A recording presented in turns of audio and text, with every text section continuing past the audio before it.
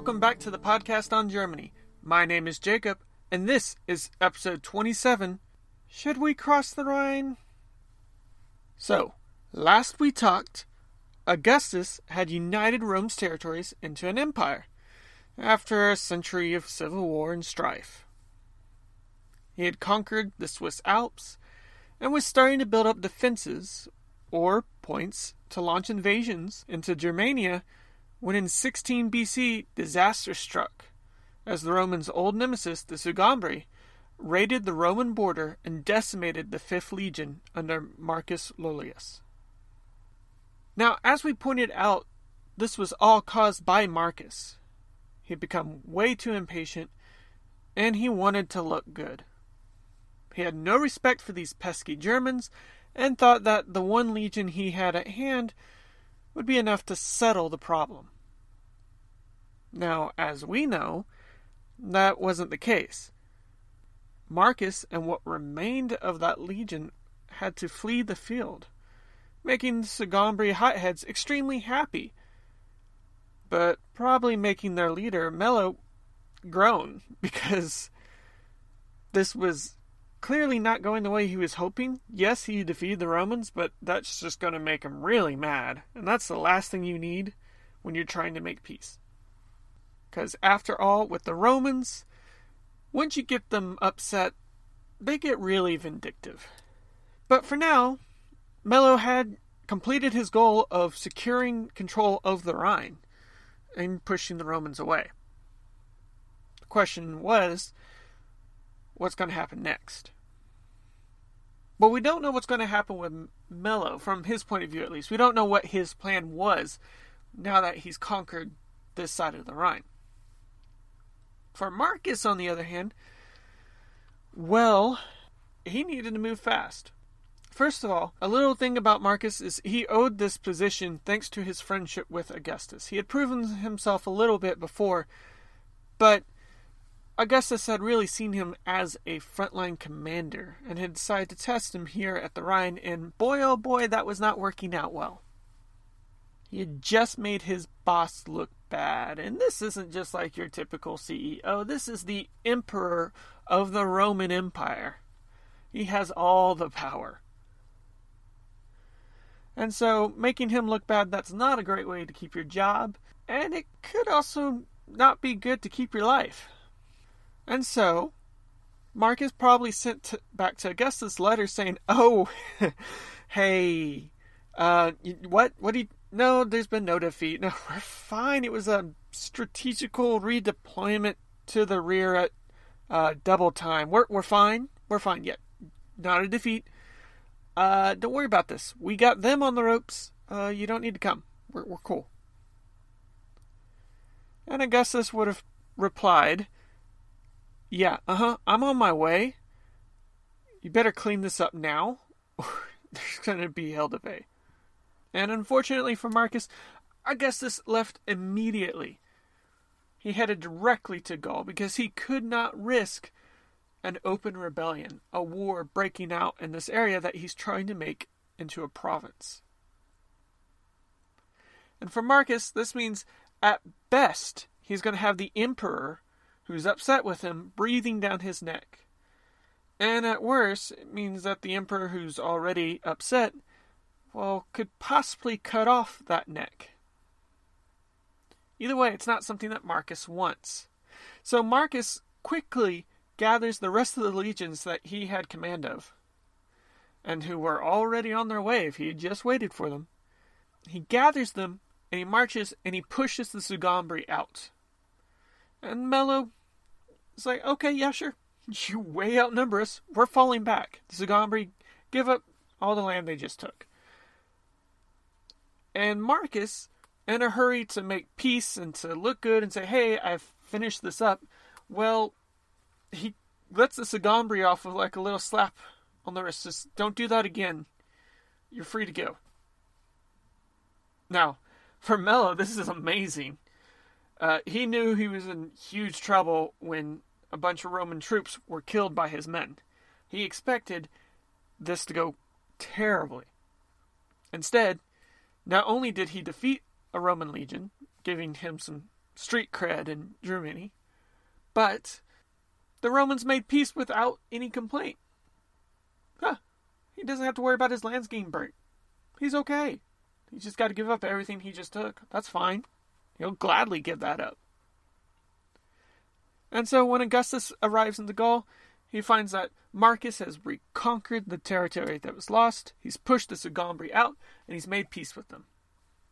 Not a peace that makes the Romans look really good, but a peace anyway. However, this does not mean that Augustus forgets about Germania. He doesn't go, okay, that's nice, we're done over there, let's move on to another part of the empire. No. Augustus now has it in his mind that the Rhine is not as secure as it could be, or as it should be. And he questions if it can be secured. It's a very long border. Right now, the Roman Empire goes from the Rhine all the way down to the Alps. And then the Alps form a land barrier that goes all the way over. And it's not really hooked up yet, but eventually it will reach the Danube. This is a very long border for him to cover, especially all the way over here in a territory that he's still trying to make into a province of Rome. It's going to be a pain. And so Augustus is wondering, is the Rhine good enough? Is there another border that would be better? He's got the Danube almost pinned down. There's a couple more tribes he's got to deal with. He's got to spread a little bit further. And that's a pretty good border there. But the Rhine, is that where he wants to stop? And so for the next 3 years, Augustus will stay in Gaul. Part of his work here is to Romanize Gaul. He is establishing cities. He's establishing government. He's trying to make Gaul into a Roman province.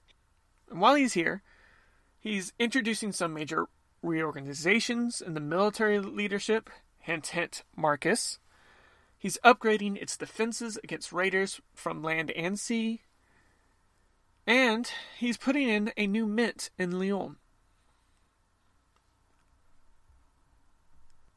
Now, this new mint will allow him to coin money, which will help pay for troops that may or may not be stationed on the Rhine, or maybe being sent to the Rhine to prepare for a possible invasion. A mint here allows coins to be sent quickly to these troops to keep them happy. It allows for the Romans to quickly purchase supplies to send to the forts. It gives them a lot of control that they need. Another thing that Augustus does while he's in Gaul is that he sends out Agrippa. You remember Agrippa, he was the governor of Gaul. Well, he sends him out to go make a map of Germania. And he sends them with a couple of Greek freedmen. And they're to make a very good, very detailed map of Germany. Now, Agrippa was sent because he had experience in the area. He knew who to talk to. He had some knowledge of the land himself. And he was very trustworthy. Now, why would the Romans need a map of Germania, especially a very detailed map? I doubt it's because it looked really good. Now, unfortunately, we don't have this map anymore. It's lost to us. But we have references of it. We know that it existed, and we also know that it wasn't complete by the time of Agrippa's death. So, we have this buildup of supplies, we have this buildup of defenses, we have this mint being built, we have this map being built. But Augustus still isn't 100% sure on whether or not he's going to invade. He hasn't decided, yes, we're going to do this, or no, let's stay on the defenses. He's still, should I stay or should I go? His worry is that invading Germany wouldn't be enough. He'd have to stretch himself. He had to keep pushing further and further north and east until he found a suitable defensive border. And from what he's heard from Agrippa and from other traders, this could be the Elbe, maybe the Oder, or the Vistula. And these would shorten his defensive line into an L shape. It would take these rivers down to the Carpathian Mountains, or a little bit west of them, and then from there, it would go down to the Danube. However, that's a lot of land he has to conquer between the Rhine and the Elbe, or the Oder, or the Vistula. That's a lot of land he has to conquer. And this large enterprise would be another undertaking just like Julius Caesar's Gallic campaign. And after all the episodes we just spent on it, you know that that was not an easy thing. I mean, we just covered the peripheries with Germany being involved. That was a pain for Caesar. And for Augustus to do that while he's trying to rule an empire, that would be a pain as well.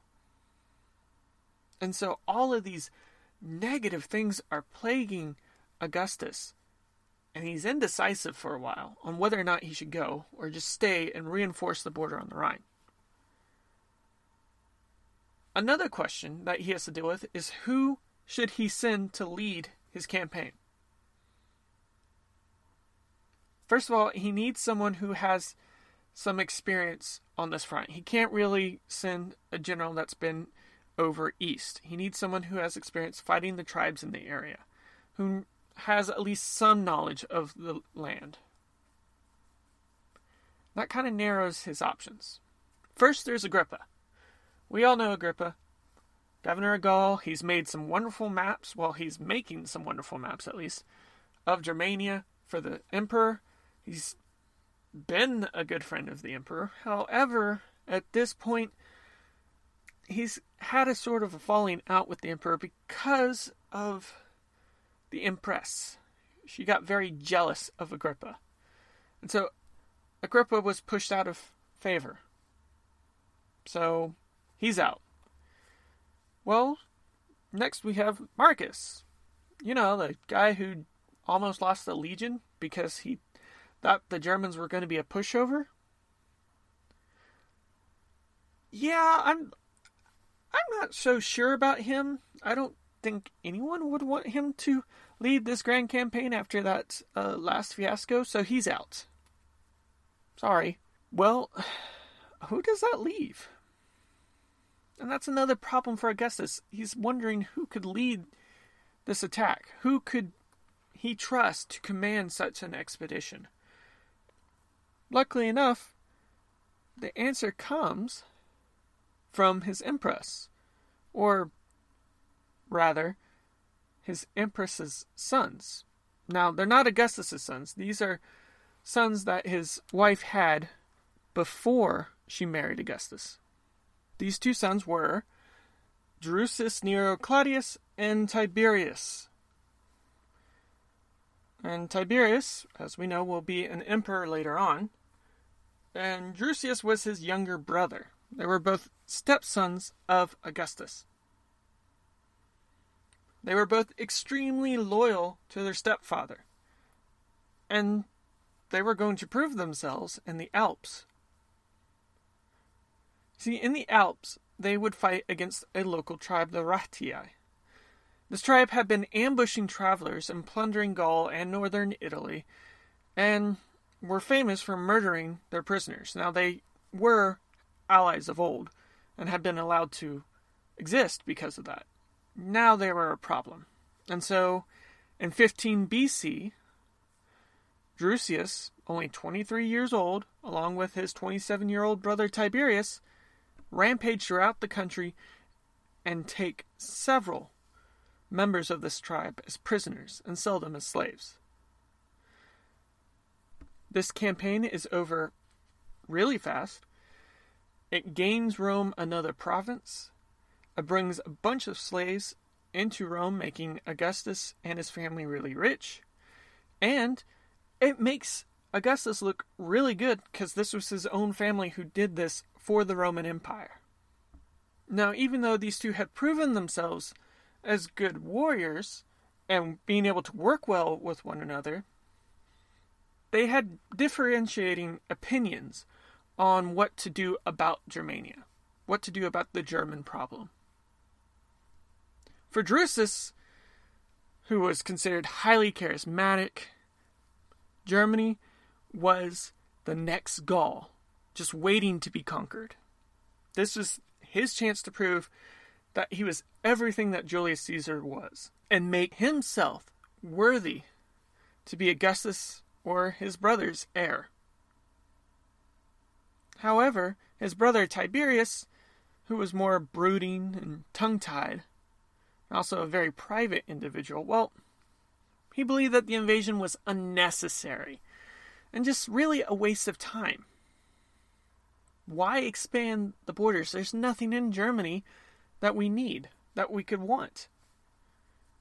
We just build up on the Rhine. We focus on building Gaul up into a proper province. We're good to go. And both of these brothers give their cases to Augustus. And Augustus sort of favors Drusus because, well, he's the more charismatic of the two. He's younger, he's ambitious, he's wanting to do all of this for the empire, to improve the family name. Tiberius, he's just spouting logic. There's nothing there. And as luck would have it, things really favor Drusus, because the brothers are forced to split. During the conquest of Pannonia, which is in modern-day Croatia in 13 BC, there is a threat to the empire, and Augustus decided, screw it, let's just conquer that territory and pacify it. And so he sent his friend that he was trying to build a stronger relationship with, Agrippa, to conquer that territory for the empire. However, Agrippa died while on campaign due to illness, losing Caesar a very valuable and seasoned commander, but also putting him in a position where he needed to put another experienced and seasoned commander in an active campaign, and one that was close enough to get there in time. Luckily enough, Tiberius was close enough, and so Augustus sent Tiberius to go lead this intense campaign, and he would do so for the next 4 years. Now, you're probably going, I thought you said that Augustus liked Drusus. Why wouldn't he send Drusus to go do this? Well, that's because Drusus, at this point, was governor of Gaul. And guess who else was in Gaul? That's right, Augustus. And so while Tiberius was on the other side of Italy fighting, too busy to talk to the emperor other than giving updates and occasional letters, Drusus was right there at his stepfather's side, talking to him, presenting his case. And he pushed for Augustus to make the new border the Elbe, shorten his defensive line, conquer all this territory. There would be other advantages, not only to just shortening the defensive line, he would also be given access to a lot of timber. There's tons of forests unconquered in Germania that could be used to support the growing industries in Rome. There was also plenty of farmland. Now, they knew the land wasn't as farmable as in Gaul, or at least they assumed it wasn't, but there was still some farmland that they could use, more land that they could give to veterans of the loyal Roman legions, allow them to continue to have a loyal army. This would also give them slaves, which would boost the wealth of the empire and boost the wealth of the emperor who took all these slaves. Now, for Drusus, this was all about the fame. This was all about, hey, I conquered Germany. I am Germanicus. Okay? Look at me. I'm cool. But for Augustus, it was important that Drusus was presenting these points to him about the advantages, about the shortening of the line, maybe of the increase of wealth from the slaves, from the timber. Because for Augustus, that was the important thing. And so, Augustus started to lean towards Drusus's plan. And Drusus began to prepare for a possible invasion of Germany. However, this is going to be delayed thanks to an uprising in Gaul, and this is caused because of the increased taxation and the Romanization that was going on in the area. And Drusius gets sidetracked with this. He's got to put it down, restore Roman order. But while he's putting down this rebellion, he continues to build up on the Rhine. He builds several forts, over 50. Bridges were built, small fleets were built all along the river, and these fleets would be used to help supply the army as they could go up the Rhine out to the coast or take from the Rhine to other tributaries. Now, these forts weren't just established as defensive positions. They were also established as excellent invasion points. And this is the primary reason why Drusius placed them there. He wanted points of easy access into Germany. And to spearhead this invasion, in total, he had 7 legions at hand. 7 legions that he could call upon to go and invade Germany. But even with this, even with the power of 7 legions, even with the buildup of the forts, the bridges, and the ships, the Romans don't invade. Not yet.